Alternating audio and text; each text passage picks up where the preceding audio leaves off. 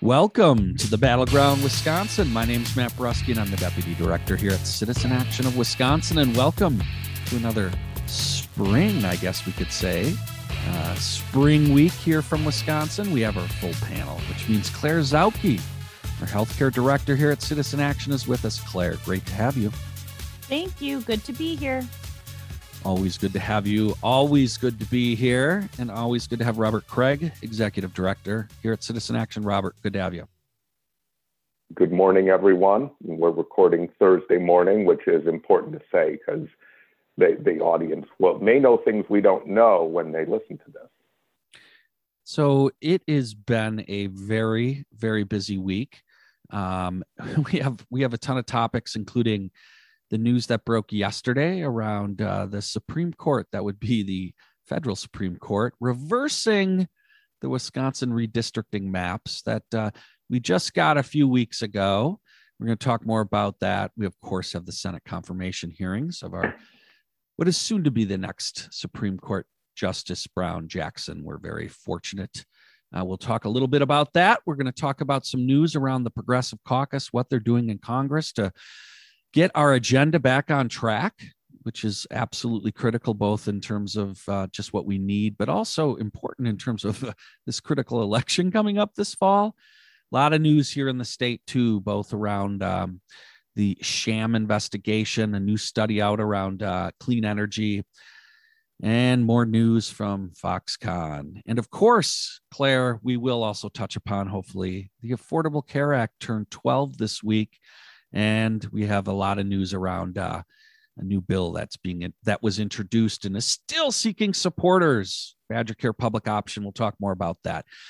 But Robert, I'm going to come to you because I know there's a little bit of background on talking about what happened with let's just say it. I think for most people, it was a shocking news on Wednesday to hear that the governor's maps, which are still gerrymandered, were shot down by SCOTUS. Robert, I know there's background on this that's kind of critical to understanding how we ended up with this decision yesterday. I want you to kick us off on this.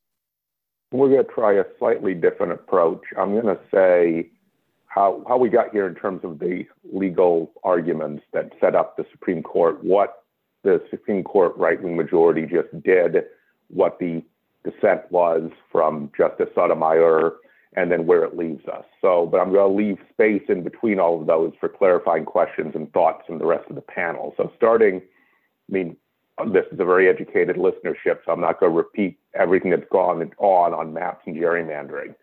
But it's important to bear in mind that the state Supreme Court took jurisdiction over this, where that's not happened in previous divisions over maps, partisan divisions between a governor and a legislature in Wisconsin, but also said they didn't have the expertise to draw maps. So I think everyone knows that what they did is they invited the interested parties to submit their maps, but then they also created a brand new standard, didn't exist in any other state or federal court, which was the least change standard. And Governor Evers smartly and strategically offered less change maps that were better than the Republicans were going to do and better than the current maps because of shifts in population and partisan preference. And then the right-wing justices, three of them on the state Supreme Court, reversed themselves on that standard, but Justice Hagedorn, the only principal conservative on the court, did not, and hence these maps were sustained. One thing that's been talked about, and it's gotten a lot of heat sometimes, is the question of minority representation. The Evers lawyers, what they presented state Supreme Court and the state Supreme Court, thought that there likely or possibly need to be 7 African-American majority districts to be compliant with the Voting Rights Act, but that is unclear, but they did 7. And so they went forward, but they didn't give a detailed factual justification for that. So that's where we stood. Governor Evers seemed to have won in the sense that the maps are less bad, but they're still gerrymandered, as Matt pointed out. So anything from Claire or Matt before I say what then happened late yesterday with Justice Amy Coney Barrett and the majority of the U.S. Supreme Court? No, I think this is the most interesting and important and also confusing piece right now that you're about to describe. Okay. So the U.S. Supreme Court has what is called a shadow docket. And its history is it was used when there was some clearly illegal act that needed to be blocked, like unlawful, unconstitutional, because the Supreme Court takes a long time to brief, have oral arguments, and decide cases, about a year. That's why they have a year cycle. It has been abused recently, according to most legal analysts outside of the U.S. Supreme Court, to actually weigh in on things that without briefs and without oral argument, and to change law. That's what happened with upholding the Texas abortion ban, for example, most famously, but there are others. So with the shadow docket, no briefs, no oral arguments, the now Trump right-wing majority of the U.S. Supreme Court, a decision written by Amy Coney Barrett, the most recent Trump appointee, remanded it, blocked the maps, and remanded them back to the state Supreme Court on the grounds that it may be racial discrimination because there may have been a race-based reason to have 7 African-American majority maps. The time that is okay is, of course, when it's required by the Voting Rights Act. And they claim the standards of the Voting Rights Act were not met. And I'll get to whether that's even a fair argument. And so they have not said the maps cannot be sustained. They have not said they would not be sustained. They've remanded it back and indicated the state Supreme Court, which probably means the parties to the lawsuit need to rebrief and make the case as to what meets the rather complicated standards from different court cases that are not entirely on point as to what the Voting Rights Act requires as far as how much minority representation and exactly whether 7 or not are required. I will point out that African Americans are 6.7% of the population, and with a 99-person assembly, 7 is just a little over, just slightly less than a percentage point over African American representation, and 6 is a lot lower. So just on proportionality, they make a certain amount of sense. So it goes back to the state Supreme Court. It's not they're not reversed. They're blocked and remanded back. So let me pause with that and then get to the dissent and where we go from here.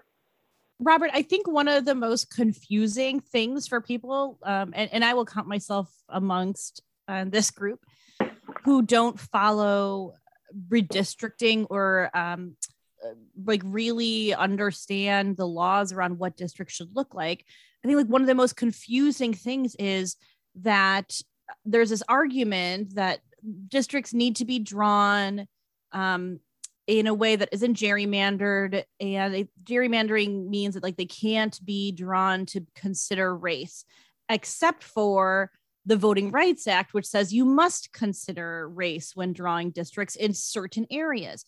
And that is just, I think, so confusing for the public. And I'm wondering if you can talk a little bit to us about that and how you understand those two principles can live together or not, I guess.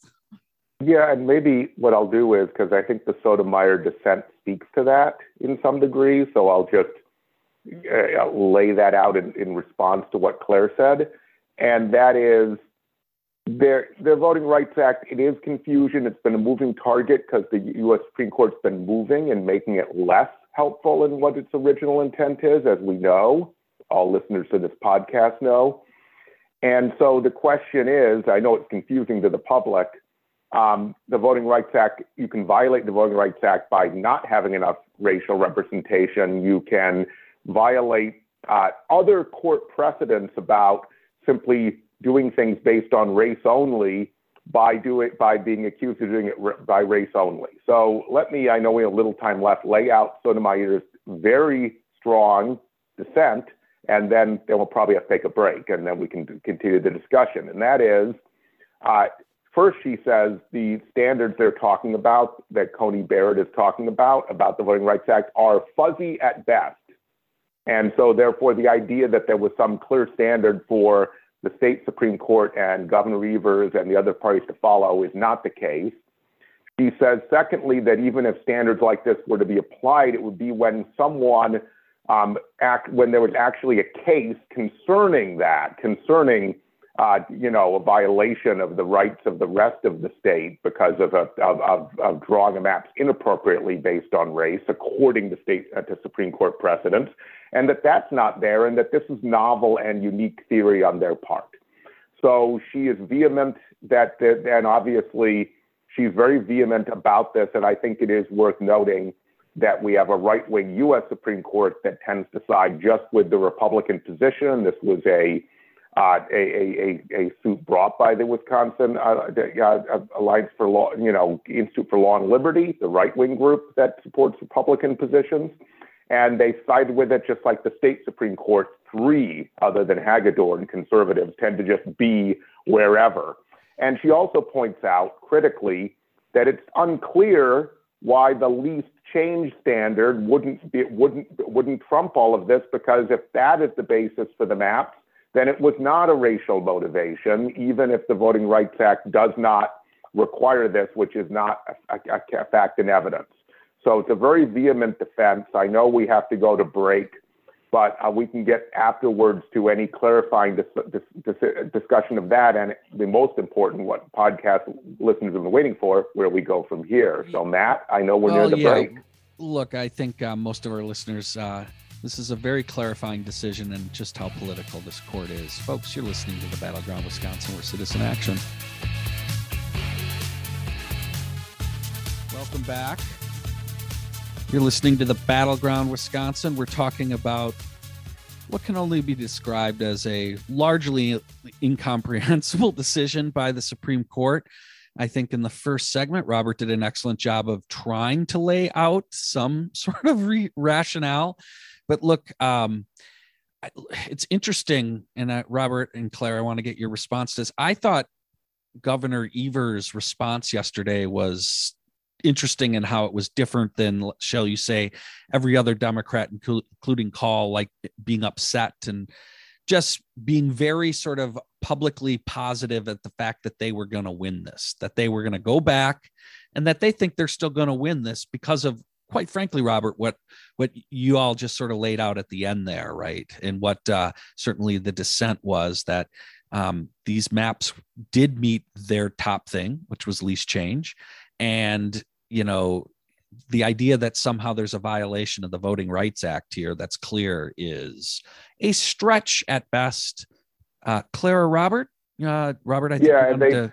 They don't even say that. They just say that they haven't done this, that they haven't provided the evidence that would justify the maps. So I think, I know Claire wants to get in here, but I think Evers is right and the louder voices are wrong. But I've not heard a briefing from the Law Forward lawyers who are working on the Democrat and progressive side. So this is me, someone who's studied a lot of legal discourse but is not a lawyer, reading this. I think that Evers, on face, based on the legal arguments, which are really political, Matt, you're right, but the legal arguments matter in that you have to figure out how to navigate this legally. It's in a quasi-legal political context of our current courts. They simply say that if the state Supreme Court or the governor, if the governor is the one who's doing the research, because they say either one is fine, they're not sure who is presenting the standard, go and demonstrate and show that the precedent standards that are met for having 7 districts, then they'll approve them. So they're not dead, and there's still a pathway to going and doing this quickly and presenting something that meets the standard of this right-wing majority. Now, whether they, like our state Supreme Court right-wing 3, simply change their standards when that comes forward, that's another question, because we had the 3 state Supreme Court justices in Wisconsin put forward the least change standard and then not vote for the least change maps, right? Proving no legal consistency whatsoever. But Claire and Matt, I think Evers is right if just based on the plain reading of the majority decision by Justice Barrett. I think if you're ready for it, it would be interesting for us to pivot to this conversation about where do we go from here, because I think there's actually two tracks that we could follow here. And one is where do we go from here with the legal case, and then one of them is where do we go from here as far as like implementing elections in districts, because this certainly threw all of the state's candidates and potential candidates and legislators into chaos this week, because you can't exactly run for office. The legal constraint, you can't run for office if you don't know what your district is. Yeah, the majority said, oh, there's plenty of time, with no evidence either, which is the shadow docket problem. No, they didn't listen to any arguments or briefs about why it's too late or what disruption would exist, which they should have. But I would just say this, it goes back to the state Supreme Court. It's up to their majority's process. They could set a short deadline for the parties to rebrief on the questions raised by the state Supreme Court and immediately send something back, or they could be more dilatory. And I don't know if our organizing could influence that, but there are a lot of other people in the Fair Maps Coalition thinking about that. But my quick answer is we got to see what the state Supreme Court does with this. It's back in their lap as of a little after 5 Central Time yesterday. That's Wednesday. This is a confusing and unsettled time, Robert. And you're right about the U.S. Supreme Court and state Supreme Court not giving a damn about the public understanding their government and making political decisions. And this is in stark contrast to Judge and future Justice Brown Jackson, who every time they tried to get into policy said, I don't make the policy decisions. I interpret the Constitution and the law based on specific cases brought before a court. Excellent point. Matt, go ahead. Sorry. Excellent point. And I think excellent transition time to, it does look, a decision like this only puts into further perspective just how critically important these Supreme Court nominees are and how historic this week has been with Ketanji Brown's nomination.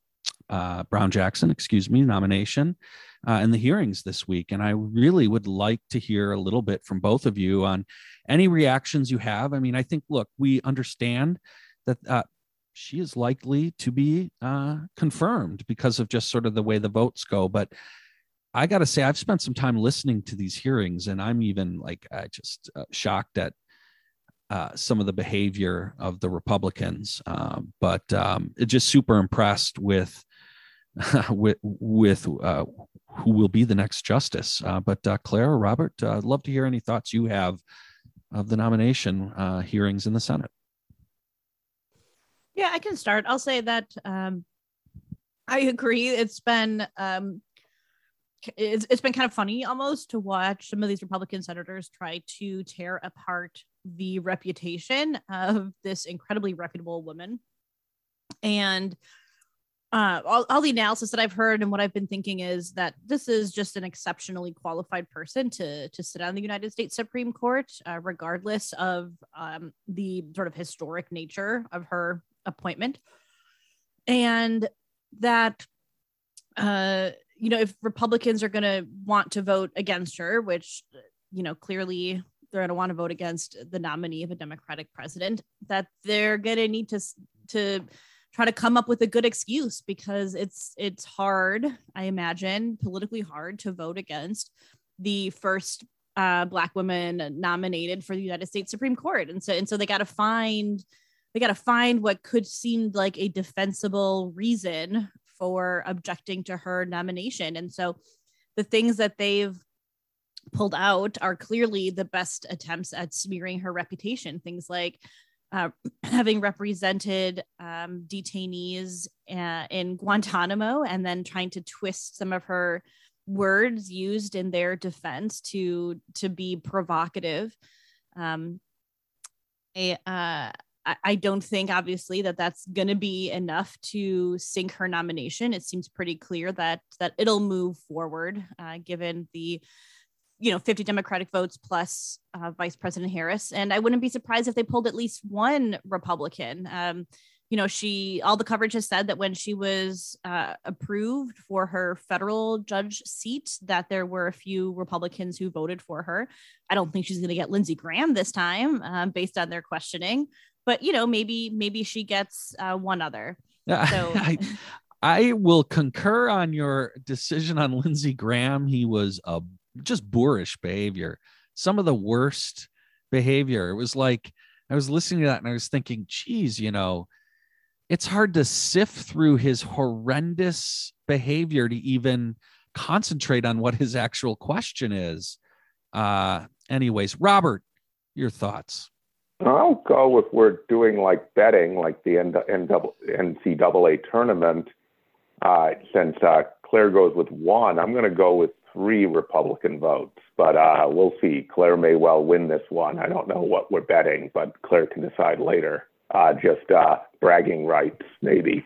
But I would just say that there's a distinction between the Republicans who actually acted like senators, like ranking member Grassley, Chuck Grassley, who is a right-wing conservative, but was asked reasonable questions and got a whole lot on the record, versus 3 in particular, Senators Cruz, Hawley, and the horrendous, as Matt mentioned, Lindsey Graham from South Carolina.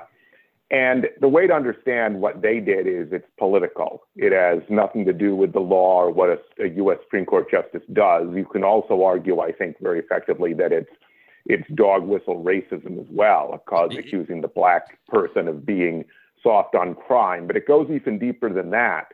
And it reminds me of like state Supreme Court races or attorney general races in Wisconsin, where each side, the bet Matt and I have all the time is, how will each side decide the other one helped child molesters, right?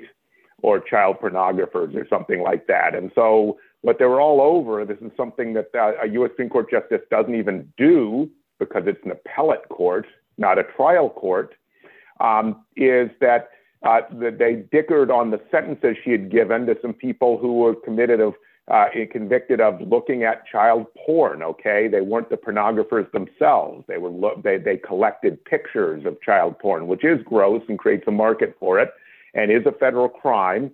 And what you need to understand is, once you bring that up, no one can look good because there's almost no answer that is sufficient, and it ties into, this is important in conservative discourse, they tend to make arguments that hit the emotion of disgust. And once they've hit that with their base and a lot of independent voters, even some Democrats, it doesn't matter how reasonable and her response is. And the problem is you can't work in a constitutional framework where everyone has a right to counsel and a fair trial, and also just operate on a lynch mob mentality of you could have put this person away for 90 months and you put them away for 50 months, and therefore you're soft on child pornography. It was heinous. We have to take a break. You're listening to the Battleground Wisconsin with Citizen Action. Welcome back to the Battleground Wisconsin. We just had a good conversation of the Senate hearings. Robert, it's amazing. Like, I couldn't get past the behavior, right? In the tone and the way the discourse was going to even, it's tough to sift through and get to the core because it wasn't there. And it demonstrates not only the mass media is talking mostly about, who's running for president and how they were using it. And yes, speaking to the base. Yeah, I get that. It tells me also we're in the modern age around media that is really bifurcated into multiple directions, and they were hitting on some QAnon stuff there that people didn't know, and I don't think the media talked enough about this, and it shows just what they were doing. They were not worried about what was going to play on ABC News like you would have been in years ago or on the nightly news. They were what's going to go on to the podcast, the stuff that's going directly to a very precise base, right? That they're shooting for both in their presidential aspirations, but also just in revving up this new QAnon base that Trump has demonstrated. That was on full display with the behavior. Lindsey Graham voted for her. And suddenly now Lindsey Graham's behaving like a 12-year-old. Like, I would have yelled at one of my kids for the kind of behavior, the bullying, the cutting off that went on. And I'm sorry. Yeah, that was a gender that and kind a of race stuff thing would have here. been, that stuff would have been gone over like garbage on nightly news. It only goes over on these very narrow bands of sources of people who get fired up on this stuff. And that's who they were playing to. And it demonstrates sort of this new world of that politics is swimming in and that we're a part of. We're a podcast. Couple things on that, Matt. You're right about QAnon. And remember, QAnon is premised on that the Democratic Party is a child pornography ring. So but then there's other elements of QAnon. The other thing is just, if you had a doubt, Senator Cruz was seen by cameras, because you got angles, not paying attention to the next testimony and the next cross-examination, looking at his phone and searching his name on Twitter to see how many Twitter mentions he got and what he just did. So that is the medium he cares about, not the nightly news. With that, we're going to switch topics. Claire, I'm coming right at you because we are going to talk about the Progressive Caucus. Right, we're gonna stay at the federal level here. We've spent a lot of time talking about Build Back Better. We've spent a lot of time talking about some of the huge things that were a part of that and why it was so important. And of course, it's, shall we say, a spectacular demise. And the Progressive Caucus, which is a number, it's growing every year, every cycle of progressive Congress members who have been, first of all, leading the charge on Build Back Better, but now leading the charge and trying to figure out what's next. How do we stay on this agenda? What can we do that can work around a couple of the now famous senators who don't seem to want to do anything? Claire, there's a lot of news this week about what that is. And could you enlighten our listeners as to what the Progressive Caucus is proposing and why it's so important? Absolutely. So I'll correct you on one thing. So Build Back Better is a little bit of a demise. Sure. I wouldn't call it spectacular because I don't think it's dead. And I know I'm a little bit of an eternal optimist, but budget reconciliation, which is the vehicle through which Build Back Better was going to pass, budget reconciliation is still ongoing. And moreover, a number of our key priorities aren't dead and have support. So a number of prescription drug reforms, closing the federal Medicaid gap through a sort of temporary coverage gap, like that's still very much in play. So extending the ACA subsidies that were passed through the American Rescue Plan so that people don't have to pay more than 8.5% of their income towards their premiums. So these things are still in play. They still have support from people like Manchin and Sinema. It's just a matter of figuring out like what are the things that are going to be in whatever the next iteration of budget reconciliation are. That said, you're not wrong. And congressional progressives have recognized that this broader package they wanted, this like multi-trillion-dollar package, is unlikely to pass right now. And so they are encouraging the president to take action on as many of our policy priorities as possible that he can do through executive action alone. And it turns out that there are actually a significant number of things that President Biden could do right now, as laid out by the Congressional Progressive Caucus leaders in a memo that outline dozens of policy areas where the president could act. Or I shouldn't say policy area, dozens of things that he could do under a handful of policy buckets.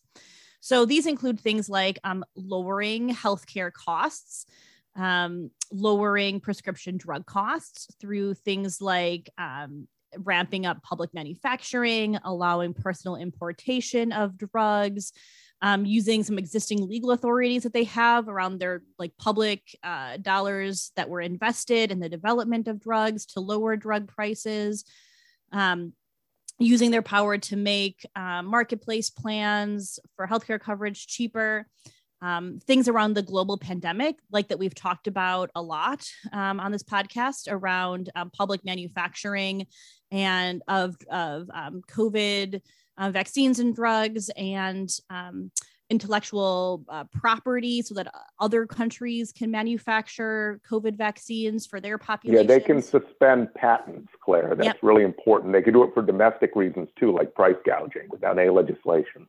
Yes, thank you. That's a really important clarifying point. Thank you. One of probably the biggest executive action that the president could take that's gotten the most, I shouldn't say it's the biggest action, it's the thing that's gotten the most public discourse up until this point, of course, is canceling a certain amount of federal student loan debt.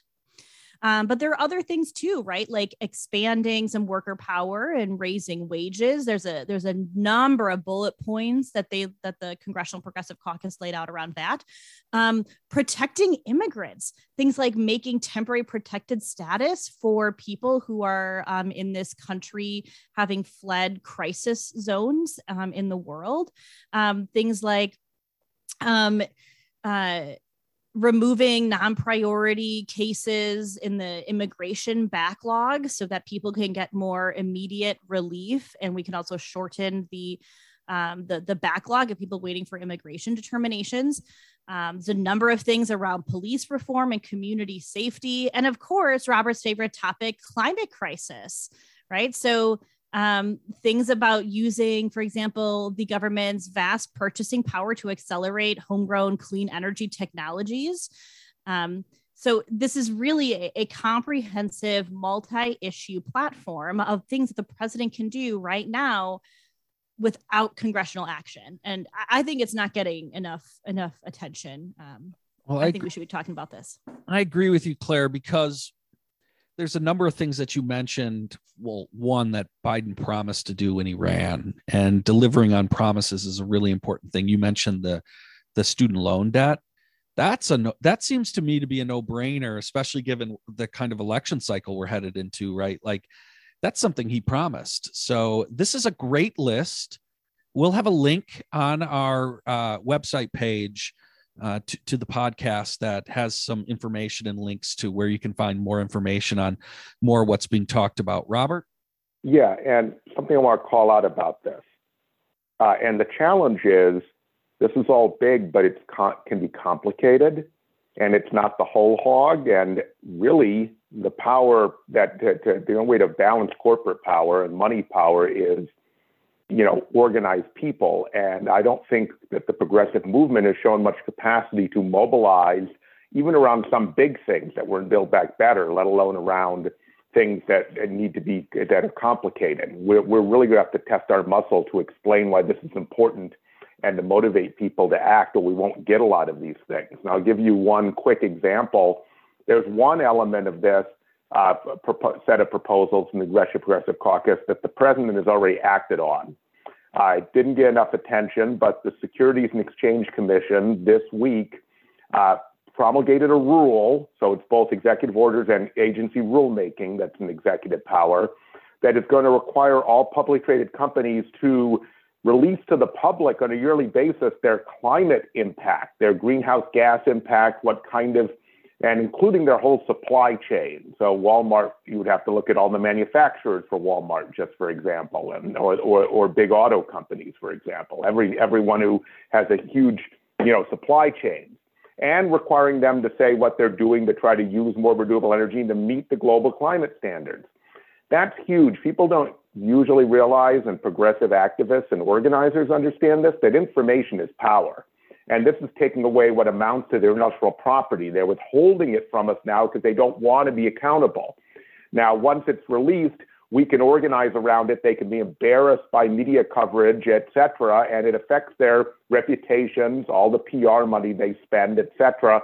It is the way. It's why the smoking industry or the gun industry try to suppress the information first. The information is the predicate for further action. And so the question is, and we've been discussing this at our national network, People's Action, we're a little confounded about how we explain how an SEC rule is critical to the future of the planet, which I think it is, and a critical step that can be taken. And we have a 60-day comment period where the whole business establishment and the Republican political establishment are gearing up to undermine it and prevent it from happening. And furthermore, where Republican attorney generals are going to sue and try to get this U.S. Supreme Court to override it and make it illegal. So there's going to be a full court press by the other side, organized money and special interests. Question is, can we ramp up on something that is maybe the biggest thing we can do on climate, period? But the Congressional Budget Caucus is playing a critical role now. We haven't been this way in 50 years with this much organized progressive power in Congress. And they already have a win. We have something huge if we can mobilize to keep it and defend the SEC and the Biden administration.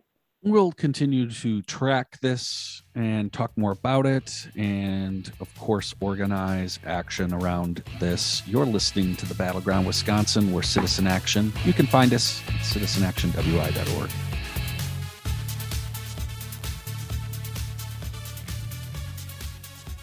Welcome back to the Battleground Wisconsin. What a busy week, both here in the state. History being made in those Senate hearings. It is hard not to be moved at times listening to them. Well, when you're not being questioned by Lindsey Graham, but also big news here in Wisconsin. We have been, we've already talked about the SCOTUS verdict around our redistricting, but the other big news this week is the sham-ocracy that goes on here in Wisconsin, and connected to that is the sham election review that Speaker Vos has been carrying on. And he hinted this week on Tuesday that he is going to abandon potentially the subpoenas that were issued last fall to local electeds who were rightfully calling into question and refusing to do secret private meetings with Gableman and other things. And this may hint at, and I wanted to give each of you an opportunity, a potential winding down. I don't want to say that for sure, but that Vos may be trying to unwind this 2020 sham election review in a way that doesn't mean the end of his political career. Claire, does this sounds like a big step for Vos if he were to do this? His buddy, former President Trump, might take him on a plane and reprimand him again. Claire? Yeah, I recognize that it's a big step. I also think that we've seen the writing on the wall for this decision or potential decisions since he hasn't made it yet, coming for a while, including the fact that he said repeatedly, both in public comments to the media as well as private meetings by all reports among colleagues, that he thinks that there's no redress here, basically, that the election can't be overturned, that there's just like really no reason to continue this sham investigation. So if I had to guess, I would say he was maybe hoping that they would kind of like submit a report and then say, okay, we're done. And then he wouldn't have to make this step. That's obviously not the case, because Gableman is a pretty good thing going here as far as lining his own pockets and that of his team. So he's not going to quit until we tell him to, is my guess. But yeah, I don't find this particularly surprising. And Robert, I'll get your thoughts. It's interesting, Claire. It seems to me like maybe after the last couple of weeks, both the Gableman presentation where he suggests that they should consider overturning the election, and then his famous 1-hour meeting with the QAnon party in his office, he's sort of probably been like, all right, maybe he came to the conclusion it's played out, right? Like, and he told them and came out and said, there's nothing here. Cause he's just been playing these people. And that's the divide again, back to you, Robert, but the divide within the Assembly caucus, this new QAnon caucus of leaders who aren't going to accept what Vos is doing. Your thoughts, Robert? Can he get away with this, or is this the beginning of the end for Robin Vos? Maybe could go either way. Let me explain. For those of you old enough, during the Cold War, that we had a discipline in the government called Kremlinology, because there were tea leaves that could be read in public statements or in Pravda, the official newspaper, that seemed to read one way but hinted at something else, like some statement about the evil capitalist imperialists of the West actually could be read as they're willing to compromise on some issue because of, what was it with the other content. And so I think you have to read modern Republicans that way as well, because it's an authoritarian movement as well. And so it's a little more complicated, but there are at least three big classes of Republicans right now. There are the never Trumpers, and they're not in government anymore. They can't win elections. There are the Trumpers, and there are a lot of them in the Wisconsin state legislature. They're true believers in all of this, or think this is their path to political power and influence, or a little bit of both. Then there are people like Robin Vos, who are power-hungry, conservative people who are against most progressive values, but who actually do not buy the whole Trump thing, but they know they can't say that. So they try to play a little tennis here where they're with the Trumpers where they need to be, then they try to cut the other way. And he's smart enough to know that you really can't overturn the election. So the reason he even did this sham investigation, and I'm sorry, I'm willing to debate the Wisconsin Institute for Law and Liberty on the idea this is any kind of credible investigation. It's absurd. And it's been a clown show. I mean, it really has. It happened because Robin Vos was attacked by Donald Trump, and therefore it was the leader of the party, and therefore his position and power and career were threatened. And then he created this investigation and gave in to Representative Brandigan and the other hotheads in his caucus. She's the chair of the Assembly Elections Committee from Menominee Falls. So now, since it's been a disaster, and of course he knows there's no there, but he can't admit it, I take this as a trial balloon, Claire and Matt. He wants to see if the Orange Menace in Mar-a-Lago will shoot him down again, in which case he'll pivot again, or whether we can get away with this. And of course, I'm sure Brandigan and her allies and others are trying to get the Orange Menace to go and put out a statement that slams Robin Vos again and makes him continue this investigation. And he had very good timing. You see, in fact, I think he might have chosen this timing. Sometimes better be lucky than good, but I think he probably knew this. A Senate candidate, Congressman Mel Brooks from Alabama, who spoke at the famous rally that where they marched from there to the Capitol to have the insurrection on January 6th. He's been the Trump supported candidate for U.S. Senate in Alabama, but he's been floundering in the polls as a distant third. And Trump pulled his endorsement of Brooks because Trump doesn't like to lose, as we all know, because he has the emotional makeup of a 5-year-old playing a board game with you. And so what happened is Mel Brooks then went and spilled the beans and did interviews with NBC and other news outlets saying that Trump has been asking him to overturn the election and did so as recently as this fall. And he thinks the election can just be annulled and him be made president. So so Mel Brooks has now gone anti-Trump in retaliation for Trump destroying his political career, because I'm sure he didn't even file for re-election in his congressional seat. So that's why the head of the Republican Party has not shot down Vos yet. He's distracted. Question is, will anyone get to him, and will he shoot Vos down, and will Vos get away with shutting down the ridiculous Gableman investigation? My answer is stay tuned. What are your bets, Claire and Matt? Yeah, I think that things are about to get interesting. I agree with you. Well, look, I think he's got no choice but to eventually shut the thing down, and it's just a question of whether he has the ability to withstand the pressure that will occur within his caucus. So we'll find out. But before we have to go this week, Claire, it's the 12th birthday this week of a fairly important, monumentous occasion that this week we found out even another reason why it's so important. But Claire, what turned 12 this week?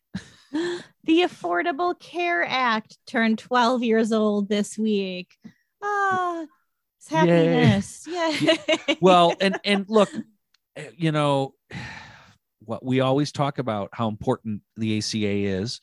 We, of course, are quick to point out how we need much more, and we should not be 12 years down the road and not have made a number of significant improvements. But this week there was news of one Wisconsin insurer that was removed now from the exchange because it was not meeting the basic standards. And it yet again reminds us of why this law is so important for providing some baselines about, how much has to go into care, some basic standards of what a decent plan would cover. And so it was actually very fitting to hear that almost 1,000 Wisconsinites were actually covered on this by this insurer, who now no longer can provide coverage through the ACA. Yeah, and I think this is also an opportune time to remind folks that we have 2 U.S. senators here, one of whom voted for the Affordable Care Act and has continued to fight for full implementation of the ACA through closing the Badger Care expansion gap here in Wisconsin and trying to close the federal Medicaid gap at her level. So of course that would be Senator Baldwin. And then we have another senator who just this month said that if he thinks Republicans regain control, that they should try to repeal the ACA again. And that, of course, is our good friend Rojo. So thankfully, the not great one is up for re-election this year. Yeah, look, it's good to point out, right? Rojo did rebring this up and reiterate, right? This is going to be an election issue again, because he is all for getting rid of the Affordable Care Act. So not only do we need to continue to push towards Medicare for all, push to improve. And it is worth pointing out that Senator Baldwin's been a strong supporter of that also. It is absolutely critical, this election this fall. I want to remind people, election season is on us right now. Spring elections, April 5th. You need to vote by April 5th. Early voting has started in just about every municipality. So that you can go vote early if you won't be around on Tuesday, April 5th. But please get out and vote, folks. We got to wrap up this Battleground Wisconsin. Folks, we'll see you all next week here at the Battleground Wisconsin.